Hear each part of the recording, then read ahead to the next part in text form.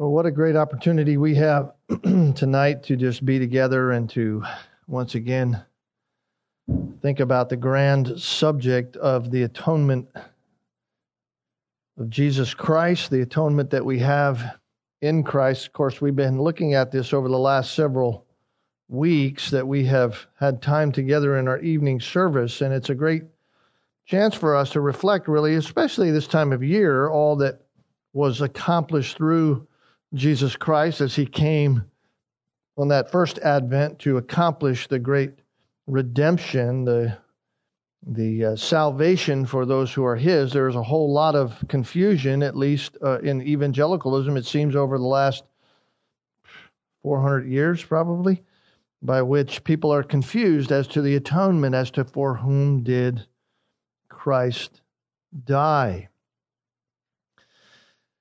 And when we speak of the atonement, what we're talking about, as we have said over the last several weeks, is that in the death of Christ, a substitution took place through the death of Christ for sinners like us. And of course, like I just said, the main question that we are trying to give an answer to for our own hearts is that since Jesus died, since atonement was involved in his personal sacrifice, then specifically, who was that for?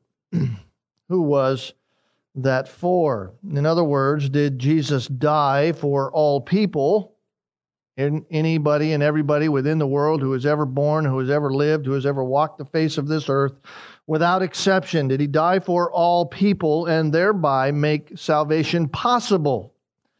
Open the door, if you will, for all. And then, therefore, that salvation that is possible or potential for all is thereby activated or made effective for a person's life, not necessarily by God himself, but simply by that person's act of believing. Or did Jesus die for only those for whom were chosen by God to be saved?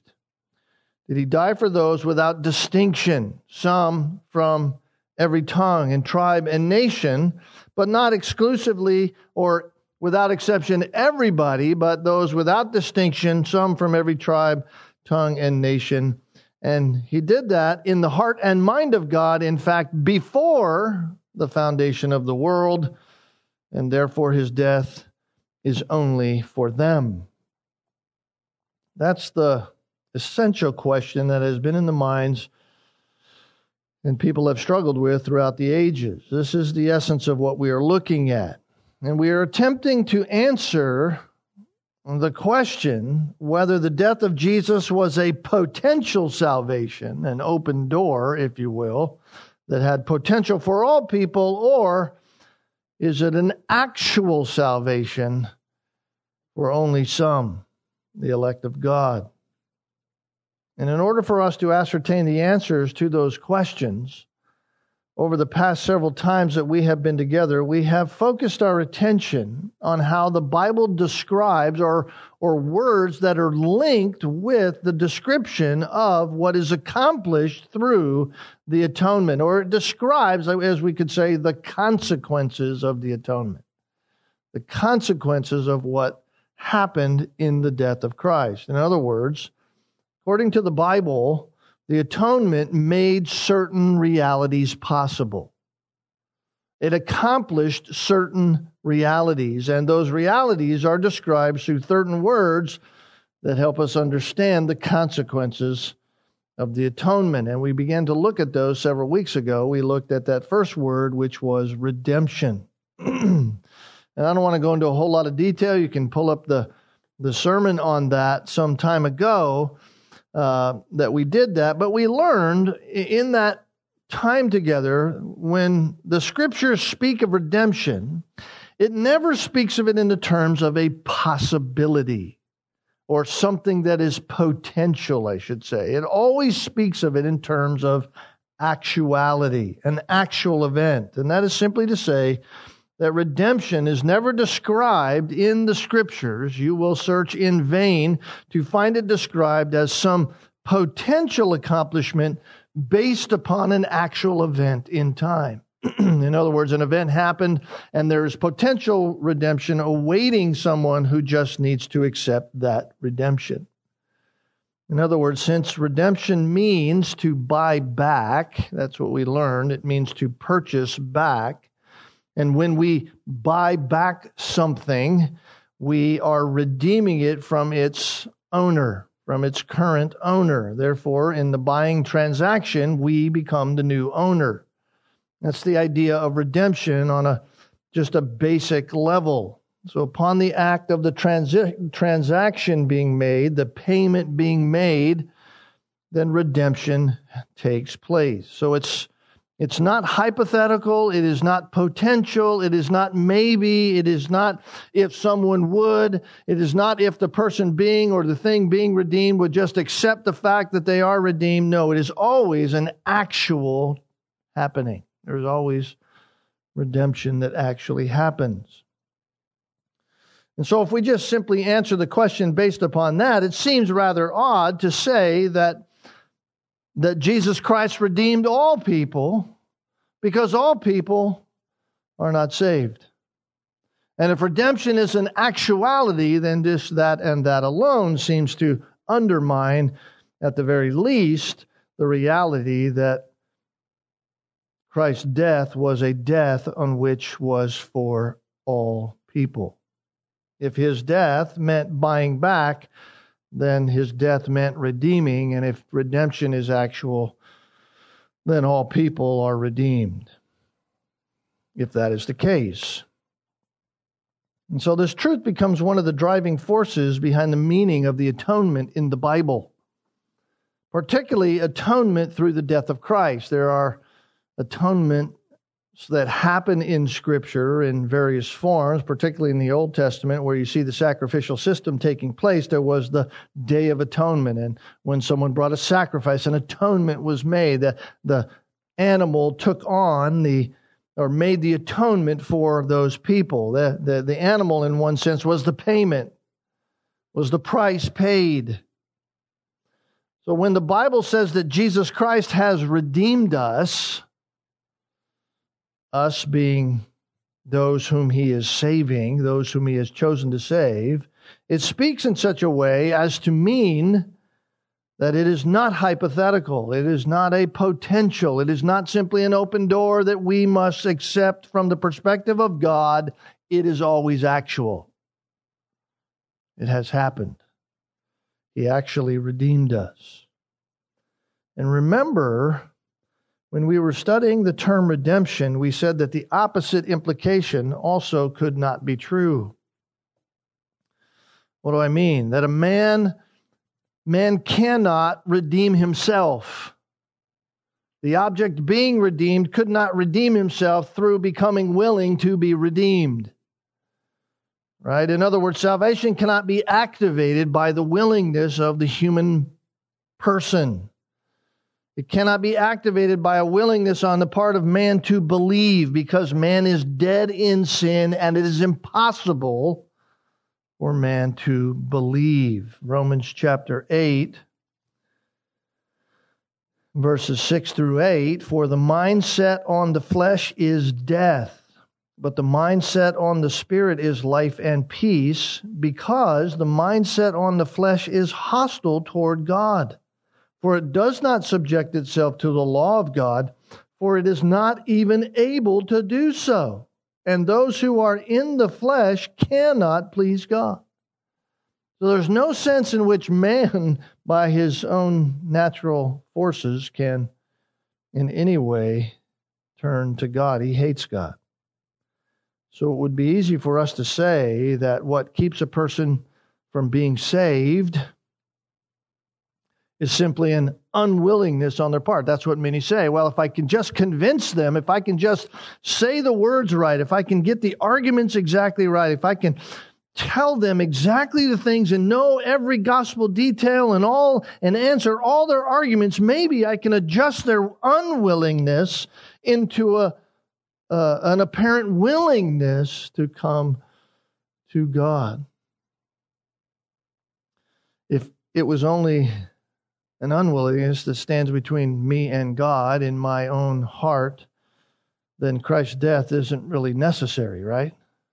If it's only an unwillingness on which someone needs to choose God, then I just need to be able to be good enough in my argumentation to change someone's willingness. And yet, here the Bible says that they cannot please God.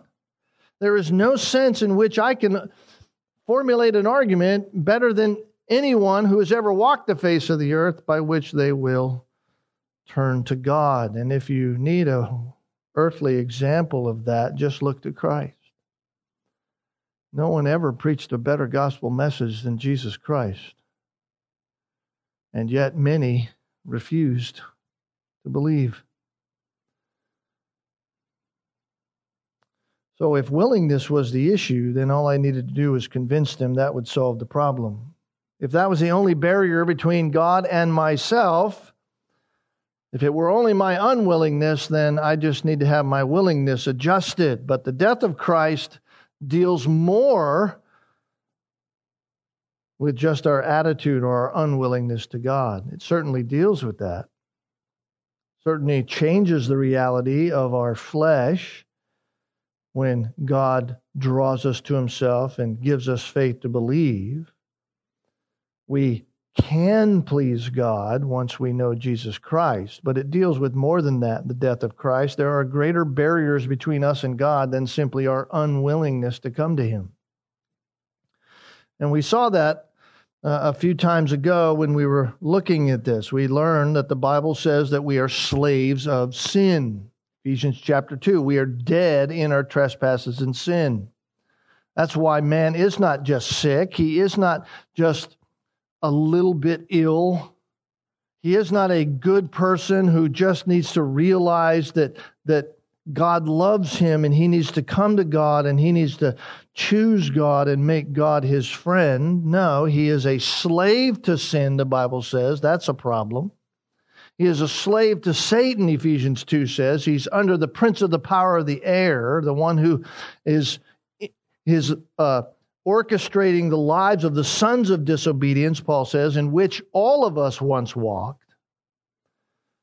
And therefore, because of that, we are under the wrath of God. Romans chapter 1, verse 18. The wrath of God is revealed against all ungodliness and unrighteousness of men who suppress the truth in unrighteousness. So God is a wrathful God. God has us under His judgment. That is a barrier. We are slaves to sin and we are slaves to Satan. So if the death of Christ, if the atonement is to bring us to God, then it needs to deal with those barriers. And actual redemption deals with those. Buying back. God buys us through Christ, buys us out of the slave market of sin. He buys us from the previous owner. And He deals with His own wrath upon us. We'll see a little bit more of that here in a moment. But secondly, we looked at the term reconciliation. So we looked at the term redemption as an actuality, and then we looked at reconciliation. The death of Christ did more than simply redeem us. It did more than just release us from the slavery to sin and the slavery to Satan and the justice system of God upon us. It also removes the hostility, the enmity between us and God. And this is where reconciliation comes in. In other words, because of our sin, we are enemies of God. Prior to salvation in Jesus Christ, we were the enemy of God. If we do not know Jesus Christ now, we are currently the enemy of God. And through the death of Christ, we become friends of God. And not simply friends, we become children of God. When we saw examples of this hostility, we turn to Colossians chapter 1, just to kind of show us the reality of the fullness of this. Colossians chapter 1 and verse 21. Paul, speaking to the believers in Colossae, says, here was your condition. Although you were formerly alienated and hostile in mind, and he's talking about their condition before God. They were hostile. They were ekthros. They were an enemy, an adversary of God. This is the word used throughout the New Testament. Matthew chapter 5, Matthew chapter 10, Luke 27, where it speaks of enemies, right? Love your enemies. That word enemy is the word ekthros, the same word used here for being hostile, alienated in mind. Remember in Romans chapter 11, verse 28, it spoke that way of the Jews in reference to the gospel so that we, the Gentiles, the non-Jews, could be brought in to the family of God, those whom God had chosen from the Gentiles, you and I who are here, who know Jesus Christ, we were brought in, and it was as regards to the gospel, the Jews were enemies. They were ekthros for your sake. They were seen as enemies of the gospel. They were hostile to the truth of God for the sake, in God's plan, that you and I would come to know Christ. This is the nature of all people. All people love sin. And to love sin is to hate God. Why? Because God and sin are at war. God hates sin. God hates sin so much that He died because of sin, so that those whom would believe would be saved through the death of His Son, God the Son. So the person who sides with sin is standing against God. Standing against God. They are hostile to God. In fact, Romans chapter 8 clearly says this, and next time we're together, we're going to spend some time here in Romans chapter 8 because of the reality of this, essence of this here in the Scriptures. Romans chapter 8 and verse 7 tells us what goes on in the natural mind. What happens in the natural mind because of sin? The mindset on the flesh is ekthros. It's hostile toward God. So it's easy to see that man is an enemy of God, and we also saw that God is an enemy of man. God is ekthros to us. He's an enemy of man. The Bible tells us in Psalm 7 that He's angry with the wicked every day. Psalm 7, verse 11 through 13, God is a righteous judge. He's a God who feels indignation every day. People say, God is love. He would never judge the world like that. Really? Psalm 7 says He's angry every day. His indignation every day with the wicked. Now, I don't know if that's a constant thing in the sense that every moment of every day as we know the day. But the reality is that every day that this creation continues to go as God created the days in a 24-hour cycle, He is angry every day. Every day. And it says, if a man does not repent, God will sharpen His sword. He has bent and readied His bow. He has prepared for him His deadly weapons, making his arrows fiery shafts.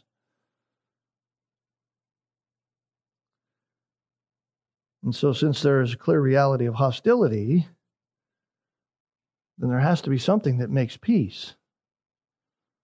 We're at enmity to God. God is at enmity to us. There has to be some way to make peace, and the only way to make peace came through Jesus Christ. The way to peace came through Jesus Christ, who died in our place. If you're in Romans, turn back to Romans chapter 5. Romans chapter 5. Because I think the Apostle Paul puts it so succinctly for us when we think about this whole reality of reconciliation. Romans chapter 5, Paul talking about being justified by faith, right? We're justified by faith with God. We have, he says, peace with God through our Lord Jesus Christ. So right there, right at the outset, chapter 5, verse 1, he lays down the gauntlet for this idea of reconciliation, which which envelops the whole doctrine of justification, this standing before God, this declaration of innocence, which is justification. But we have peace with God, something that was needed, something that had to happen, has happened, and it happened through our Lord Jesus Christ.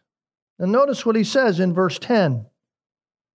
For if while we were enemies, we were reconciled to God through the death of his Son, then much more, having been reconciled, that's a done deal. See, it's an accomplished fact.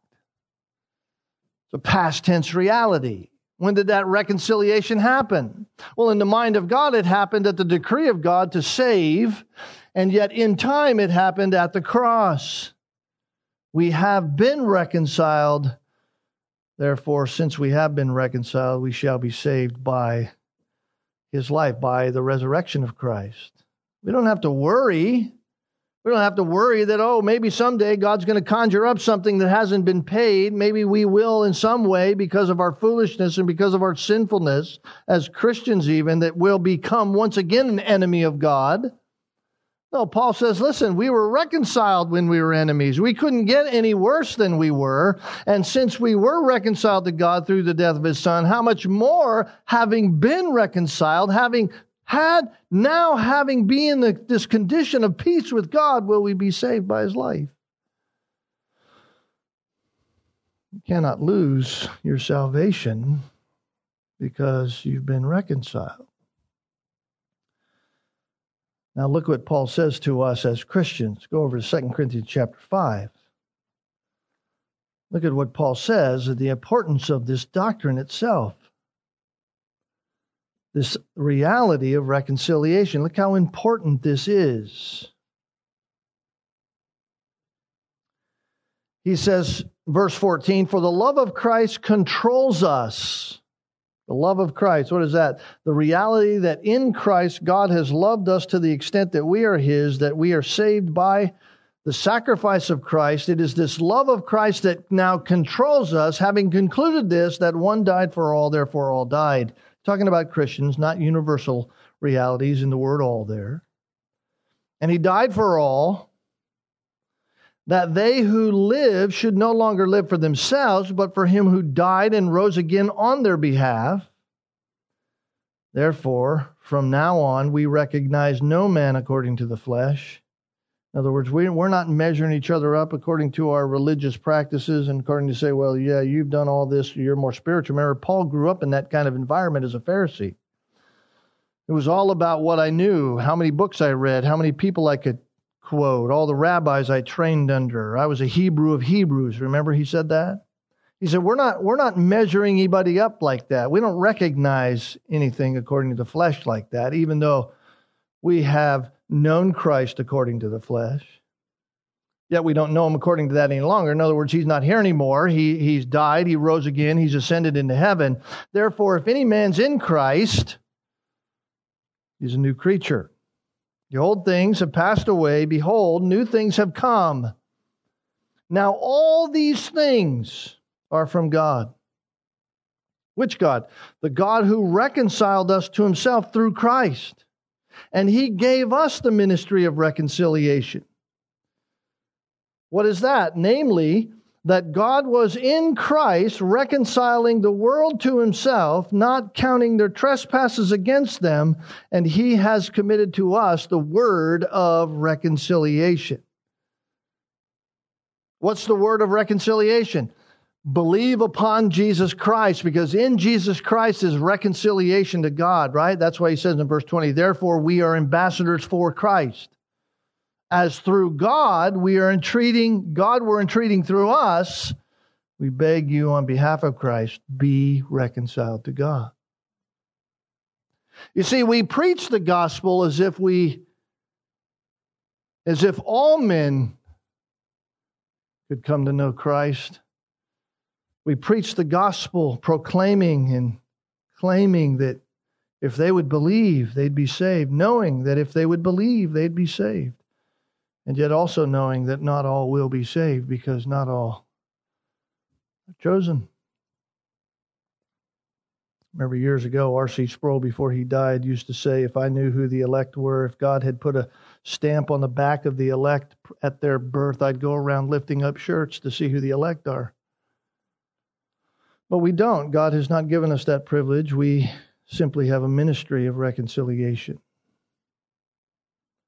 And so the actual act of Christ on the cross, thereby dying, the death that he died, reconciled, as Paul says it here, the world. This is one of those verses that we seem to think there's a universal reality here, and yet we'll see in a few weeks' time that that's not the case. That's not what Paul's speaking about. His death is not a universal reality, as if he died for all people without exception, but all without distinction. All without distinction. Some from every tongue, some from every tribe, some from every nation. So God actually, and not potentially, reconciled us to himself by putting his Son to death in our place. The atonement. So where redemption frees us from the slavery, the slave market of sin, reconciliation thereby reestablishes the relationship. That personal bond between God and us. It removes the hostility. Now that brings us to tonight. That brings us to the third word that I want to look at, and that is propitiation. Propitiation. And I want us to turn quickly to where we started our time this morning in our scripture reading, in our morning time with 1 John chapter 2. 1 John chapter 2. Because this is where we hear this with some clarity here. And yet at the same time, this is another one of those passages that can be somewhat confusing if we don't understand the context. And we're not going to look at the confusing nature of this passage, but just the idea of propitiation tonight. 1 John chapter 2, verse 1 says, "My little children, I'm writing these things to you that you may not sin." So there's the reality of knowing Jesus Christ, right? Verse 3 of chapter 1, we want to tell you this, what we've seen, what we've heard. We want to proclaim to you that you also may have fellowship with us, and indeed our fellowship is with the Father and with His Son, Jesus Christ. There's this restored relationship happening when you come to know Jesus Christ. The Apostle John is saying, I'm writing these very things to you so that you know Jesus Christ, so that you know what a Christian is, so you know that you're saved, because our fellowship is with Jesus Christ. In other words, if you're not saved, you don't have any fellowship with us who are saved. Not in that genuine sense. We have a humanity, a commonness of humanity, but we don't have a commonness of spiritual life. And of course, he talks about who God is, right? God is light. If we say we have fellowship with Him and yet walk in darkness, verse 6, we lie and do not practice the truth, chapter 1, verse 6.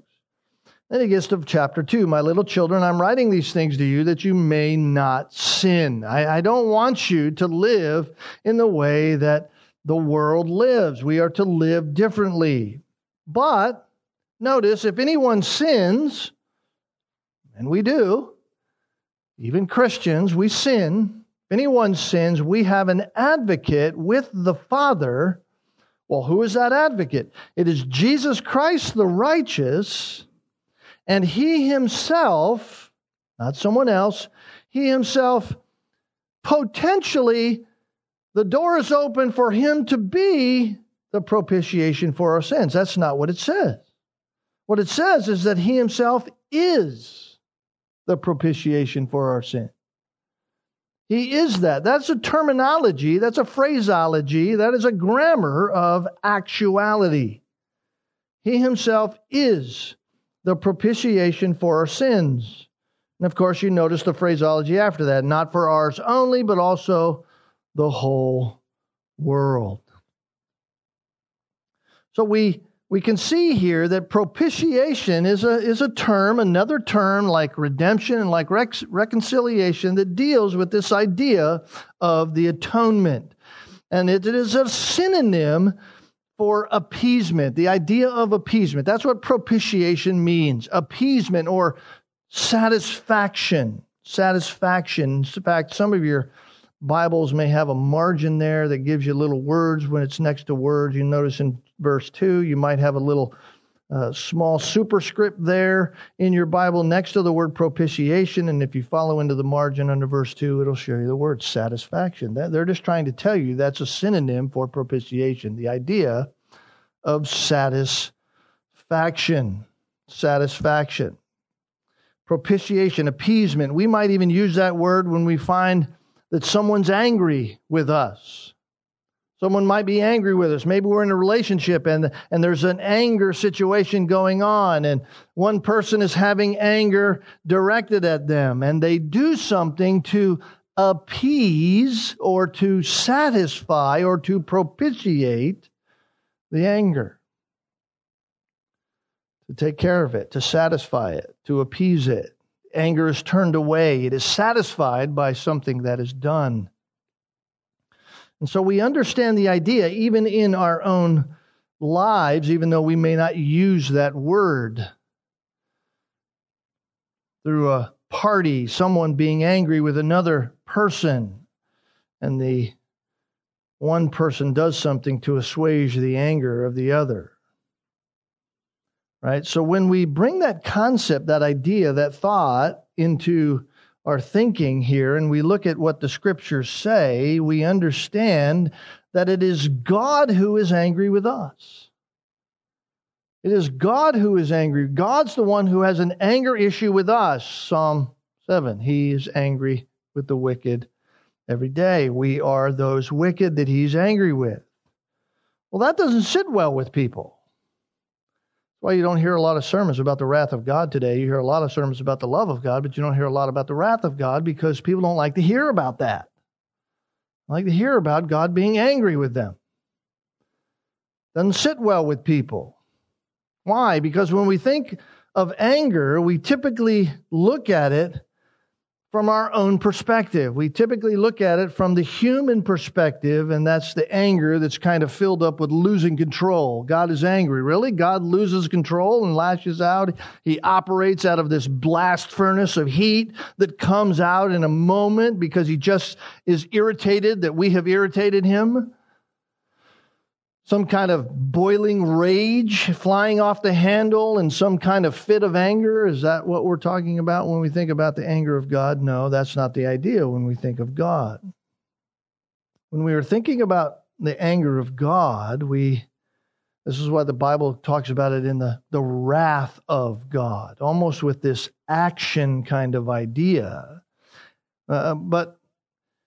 But what we're hearing when we hear that in the words of Scripture is we are hearing about and thinking through and being forced to talk about God's purity in character towards the presence of wickedness and injustice. Right? The very character and nature of God that is revolted by the very presence of wickedness and evil. In other words, it's not something conjured up as a feeling. It's the very visceral reaction of just having wickedness in its place in the area. And you see this, again, just referring back to Romans chapter 1, we see this in Paul's words as he's describing the reality of God in his view of man when he talks about the bad news that all men must hear. Right? Romans 1, verse 18. For the wrath of God is revealed when?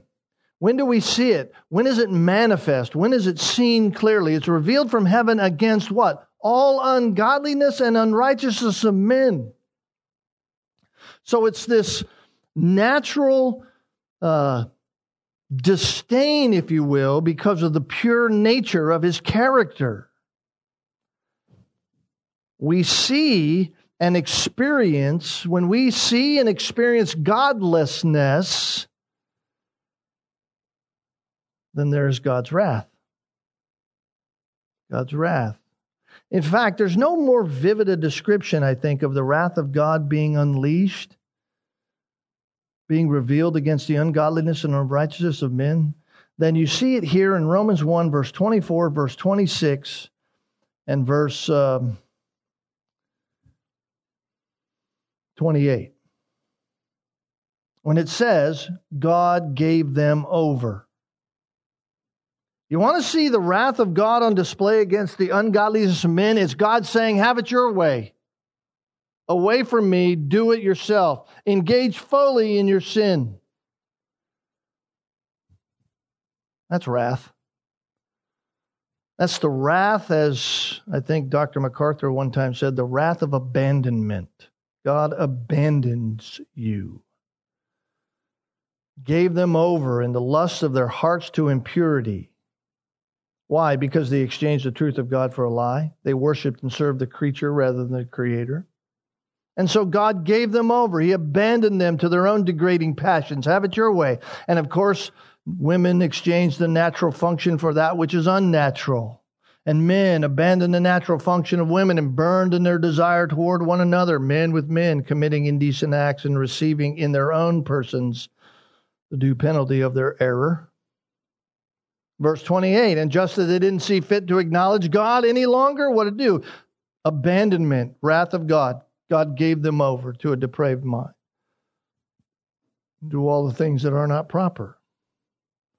So when you read Romans 1, you read the whole chapter, you clearly see that God's wrath leads him to no longer mitigate the consequences of man's sinful rebellion against him.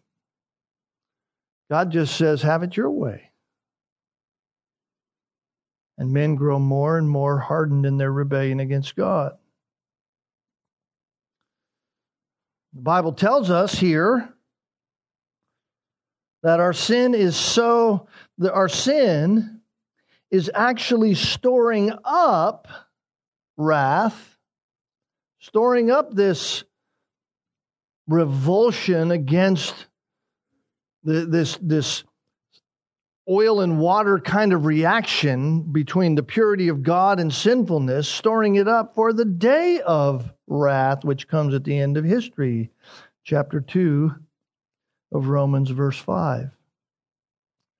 Because of your stubbornness and unrepentant heart, you are storing up wrath for yourself in the day of wrath and revelation of the righteous judgment of God, who will render to every man according to his deeds.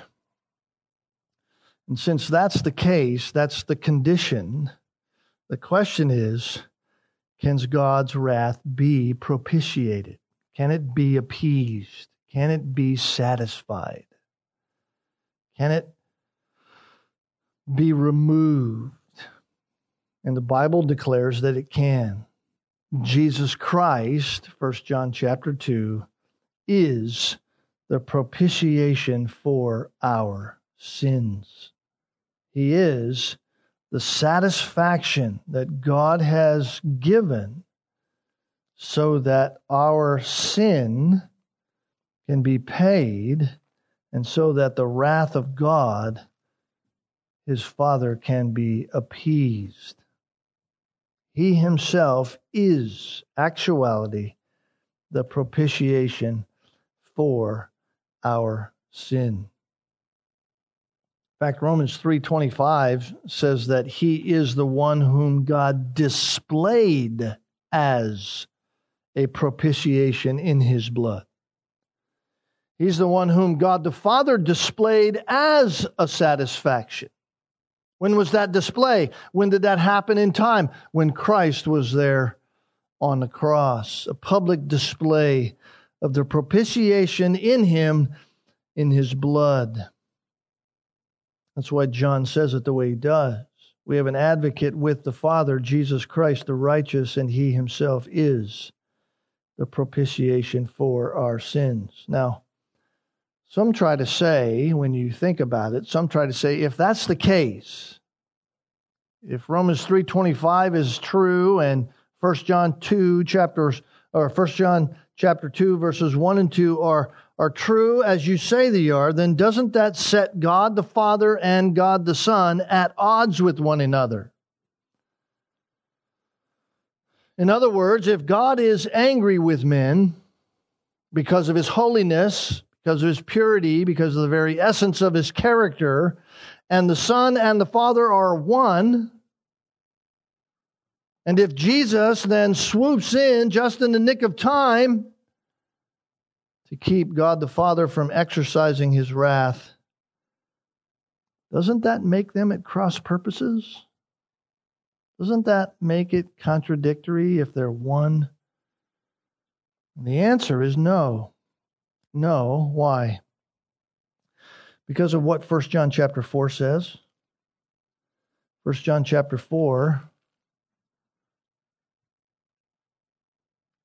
Notice what it says.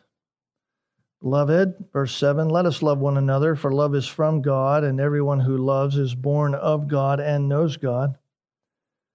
The one who does not love does not know God, for God is love. By this, the love of God was manifested in us. What's that? That God has sent His only begotten Son into the world so that we might live through Him. In this is love. What's that? In what is love? Not that we loved God, but that He loved us and sent His Son as the propitiation for our sins. He sent Him as the satisfaction for our sins. So the one who's angry with the wicked every day sent the very satisfaction of His wrath. So there is no conflict in action with the Father and with the Son. A sacrifice was needed to appease the wrath of God. And glory of all glories, wonder of all wonders, mercy upon all mercies is that the one who needed to be appeased is the very one who sent the satisfactory appeasement. He's the very one and the only one who could have sent the only thing that could have satisfied His wrath, His Son. And Christ came, and in that act, the Father and the Son were perfectly together. God appeased His righteous anger by sending His Son to satisfy His wrath by the death of His Son. All out of an act of love, it says in 1 John 4:10. In this is love. God is love. Here it is. Here's the personification, the essence, the outworking of that love. Not that we loved God, not that we pursued Him, not that somehow in our willingness we changed our mind and God became attractive to us. No, but that He loved us and sent His Son as a propitiation for our sins. Christ was not forced to come. Rather, He came also as an act of love. He came as an act of love. John chapter 10, verse 18, Jesus said, "No one takes my life. I give it willingly. I lay it down willingly." No one takes it. Even God the Father did not take the life of the Son. He gave it willingly.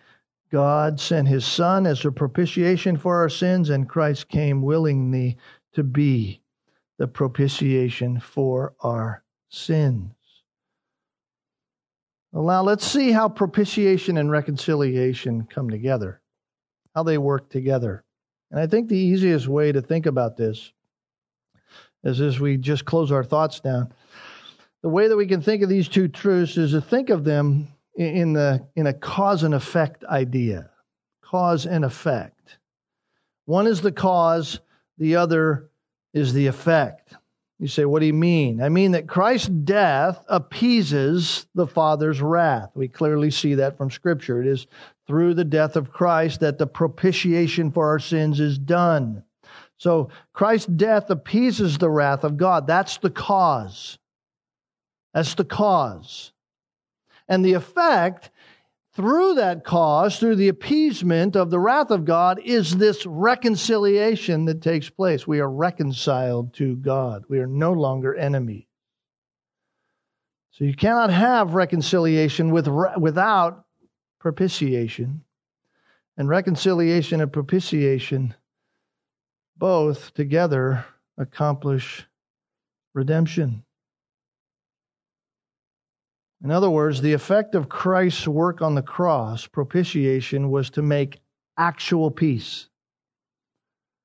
The enmity between us and God actually taken away. We are actually reconciled to God, as Paul said in Romans. There is a relationship restored between us and God, His chosen people. And it is that by which He redeems His chosen one. We are bought out of the slave market through Christ. In the atonement is all of that working together. The cause and effect principle, by the way, is all over the Bible. It is all over the Bible, particularly in the Old Testament sacrificial system. Read through the sacrificial system that God had instilled. The lamb was killed to cover the person who brought the sacrifice for the penalty of their sin, whatever that animal was. And on the Day of Atonement, it was the lamb that was killed. It was always looking forward. It was always a temporary reality, always a shadow of what was to come in Christ, the permanent reality. It always spoke to what was declared in eternity past by God and accomplished in time through the Father and the Son. So it always looks forward to the sacrifice of Christ. God's wrath has been appeased by Christ in actuality. That's why God saves any of us. None of us would be saved if God was angry with us. But because of the appeasement of the wrath of God through Christ's blood, we are saved. That's simply to say that from God's perspective, once salvation was decreed in eternity past, once He decreed in the council of the Godhead that He would save, it was as if it was done. It was as if it was accomplished, done.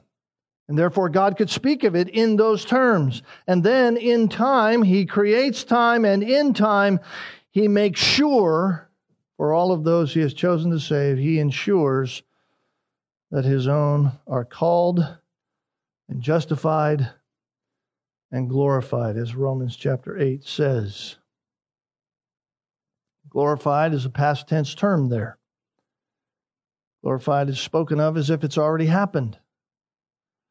Here we are, sitting in 2020 here in this building. God sees it as if it's an accomplished reality. Why? Because it is with God. God doesn't operate in our time element, as we saw in 2 Peter. A day is like 1,000 years to God. Our glorification has happened in the mind and heart of God, and one day you and I will fully embrace that glorification. So it's an actuality, not a potentiality. The mind and heart of God, it actually has taken place. So it is with the terms propitiation. The appeasement of God's wrath was actual, not potential. It was actual, not potential. Just like redemption, just like reconciliation. Actual and not potential. And so Paul says in 1 John chapter 4 and verse 11, Beloved, if God so loved us. This is where the atonement affects our life in an outworking way. If God so loved us, then we also ought to love one another. If God thought that way of us while we were enemies, then how should we love one another? How should we love one another?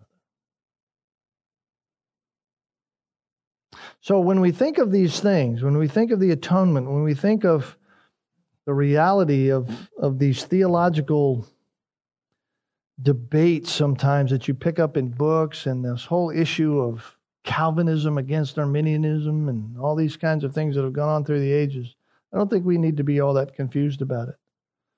I think we can look at it through the terminology of Scripture and see how the Bible actually speaks about it. And when we hear the Bible speak, we're hearing God speak. And this is what God thinks. This is how God describes the terminology that He is calling us to rest in. And so if God describes it that way, then we don't need to be confused about it. We don't need to apologize for it.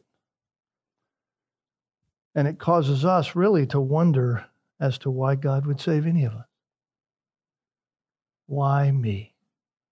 That's the reality. Why me? Why would God save me?